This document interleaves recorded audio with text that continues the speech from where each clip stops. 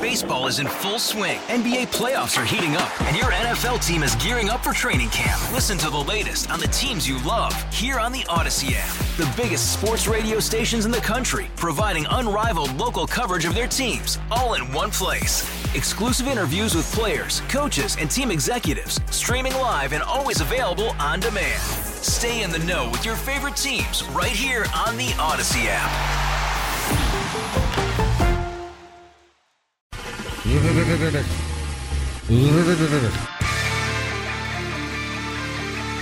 that Tier 1 tour bus is purring like a kitten at the start of the tour. And joining us right now as we begin in the NL East with the Miami Marlins playoff team from 1 year. We go straight to the source. Our good friend, the manager of the Marlins, Skip Schumaker, is back with us here on 97.3 The Fan. Before we look ahead at the season, Skip, first of all, how are you doing? How is the offseason treating you? Hey, guys. Yeah, no, I'm great. Just catching up on family time. My son made the varsity team for Santa Margarita High School, so he'll be starting there next weekend. So I'll get a varsity game in before I head out. And then my daughter's 8th grade and doing the travel soccer, so things are good. That's awesome, man. And we haven't talked to you on the air since August. We've texted a little bit, but obviously congrats on the Manager of the Year award. Picked that up, what was that, last week when you went? I saw you guys all dapper and going to make your speech and all that. And just wanted to wish you congratulations on that. And now you have to go out and do it again. That's the fun part. No, thank you for that. It's an organization award, staff award. I guess I was driving the bus, but had a lot of good staff members around me to help me out and cover my blind spots, which I needed, especially being a rookie manager. And hopefully we can get back to the playoffs this year. What do you think for you? You talk about blind spots, and it's something that all sports radio hosts and all fans of a team, we're very quick to point out managers' blind spots. But it's rare to get a manager on the phone to say, yeah, this is what maybe I struggle with. For you, looking back on the season, what did you think maybe was like, all right, yeah, I'm glad so-and-so was there to pick me up? Well, I was really happy that Rod Barajas and Luis Urieta, my bench coach, were there with me. I needed a strong Latin influence that I could trust next to me. I don't know Spanish. We had a lot of Latin guys on our team, and I needed my message to be hit home with a lot of these players and not someone else push their own agenda. And when you have alignment like that with Spanish, American, whoever's coming in, I think that's the best way to go about things. That's awesome. I'm paying for a Duolingo subscription if you want to just jump on my account and start learning. They'll send you the password, yeah, to jump in there. Fresh $120 a year for that. Speaking of Manager of the Year, I just wanted to ask: Padres hired the 2019 Manager of the Year in the National League from the St. Louis Cardinals. Mike Shildt is their new manager now. He was in the organization when you were there as a minor league skipper, but how well did you know Shilty, and just any thoughts you've got on the new skipper for the Padres? Yeah, I did a couple rehab assignments, unfortunately, in Double-A when Shildt was the manager there. Mike is super disciplined. He knows the game really extremely well. Is going to hit home with the fundamentals every single day. I don't think he misses anything as far as, on game situations. Nothing's going to, speed up on him. I think guys are going to really like him. And I don't think, I think they got it right as far as the hire. And I'm hoping, he does really well in that clubhouse and in that city because, I love San Diego and they deserve a championship. I just hope it's not this year. I hope it's the Marlins going at it. But Shilty's awesome. Well, and we're talking to Skip Schumaker here, manager of the Miami Marlins on Ben and Woods, and it's funny because that's the job of the manager is to take the team that he was given and go out and get the best he can from them, and that's exactly what you did last year. But by all accounts, I mean, we've lost a lot of players here. Looks like Jorge Soler, who was a big force for you guys. So now you got to find a way to replace him. Now you got to find a way to get the most out of it. And I know there's some guys that you acquired at the deadline that are going to be there. What are you? I don't want to say most nervous about, but what are you looking at going, all right, this is where we really need to focus on for the Miami Marlins? Yeah, I think it's always dangerous in my seat to look outside the organization and try to think of, different players you can bring in to make your team better, because then you're not focusing on how you're getting your own guys better. My focus right now and our staff's focus right now is to figure out how to get our guys better and to have them get career years under their belt this year, whether it's Nick Fortes, taking the next step. It's, Yuri Perez, Trevor Rogers. What is Tanner Scott going to have another repeat year? And then, Soler was a big leader in that clubhouse. Same with Gurriel. Who's going to provide that veteran leadership? And hoping it's Josh Bell. He was great for us when he was acquired last year. But I think the biggest hurdle for me, because the players control that clubhouse. And they're we try to figure out what the pulse of that clubhouse is.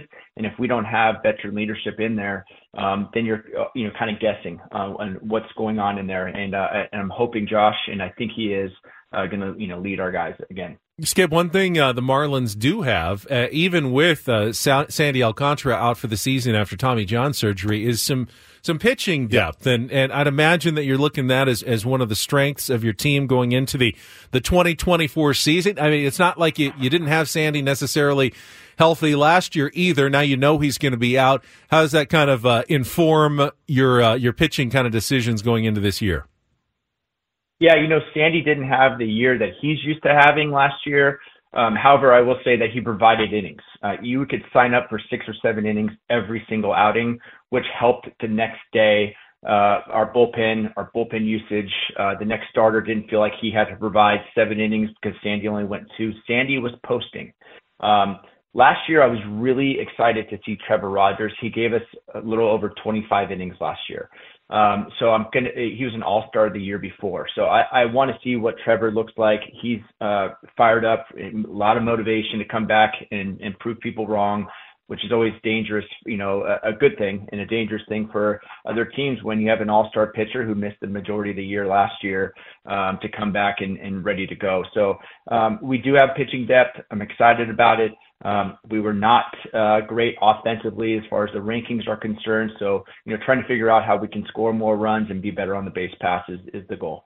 And we're talking to Skip Schumaker here on Ben and Woods this morning. I love Jake Berger. I loved him when he was in Chicago. He came over to Miami last year, provided a spark for you guys. He's kind of old school, got that kind of old school look to him. Like guys I grew up watching in the 80s. I'm like, he would have fit in great with the White Sox of the 80s. What has he brought to your team, and do you expect big things from him this year? I do. Middle of the order bat, we got at the deadline, and anybody who has a mustache is dangerous. 100%. You know what I mean? Like, yeah, 100%. The confidence with someone who has a mustache, I'm all in on.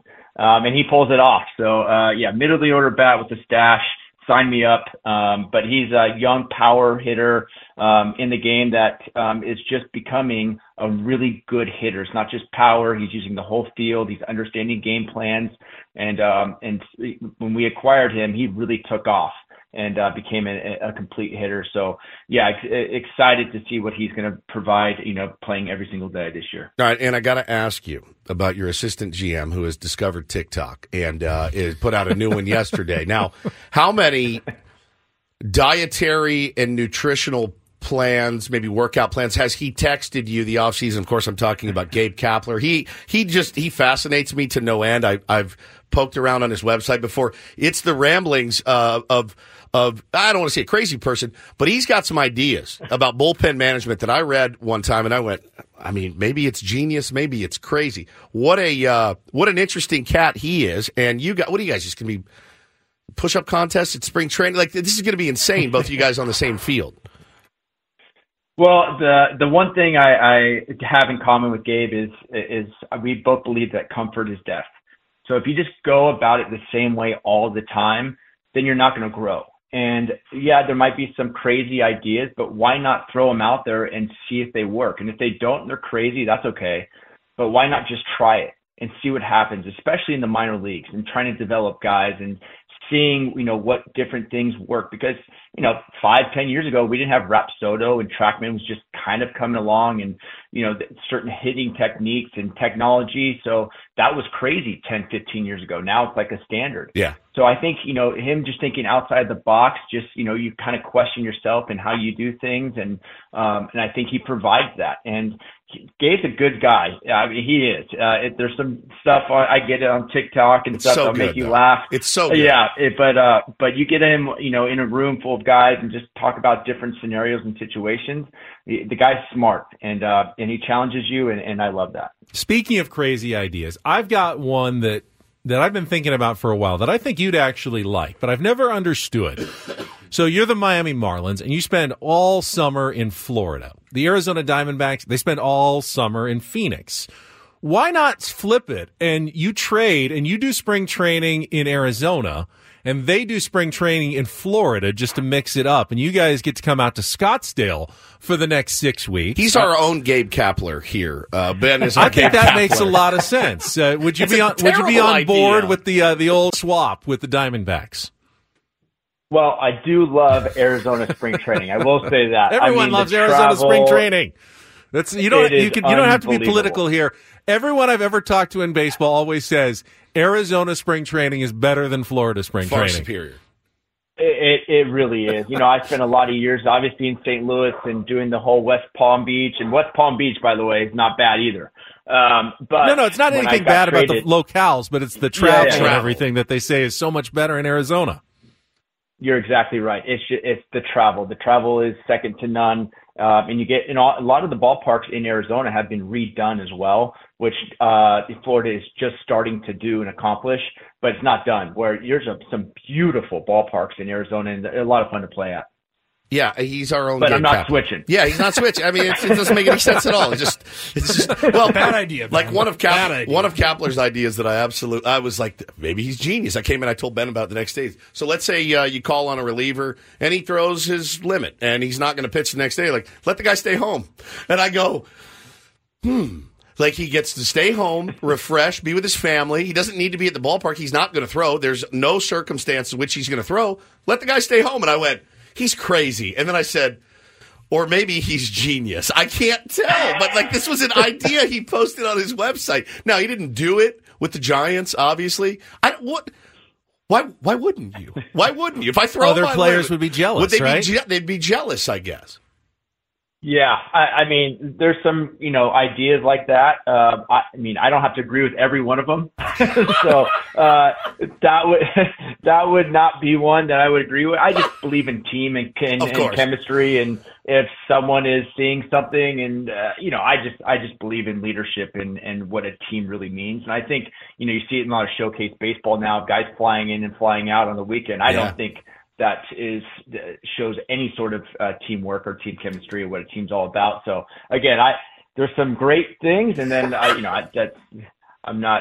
don't think that one for me, my team would work. I've got one more baseball question before you go, Skip. What's the ceiling for Jazz Chisholm? I mean, he's obviously been really, really good so far, but how good do you think he can really be if things totally come together for him? If Jazz plays every single day and he's got to post and stay healthy, I don't want to put a number on it, but it's a 30-30 year. I mean, there's no doubt it's a 30-30 year, and he was trending in the right direction of winning, or not winning, but like going into the top tier of a Gold Glove type of center fielder. The guy's got a cannon for an arm. He can outrun the baseball. There's very few guys that can just outrun the ball when they're stealing. Bad jump and then they're still safe. Jazz is one of them.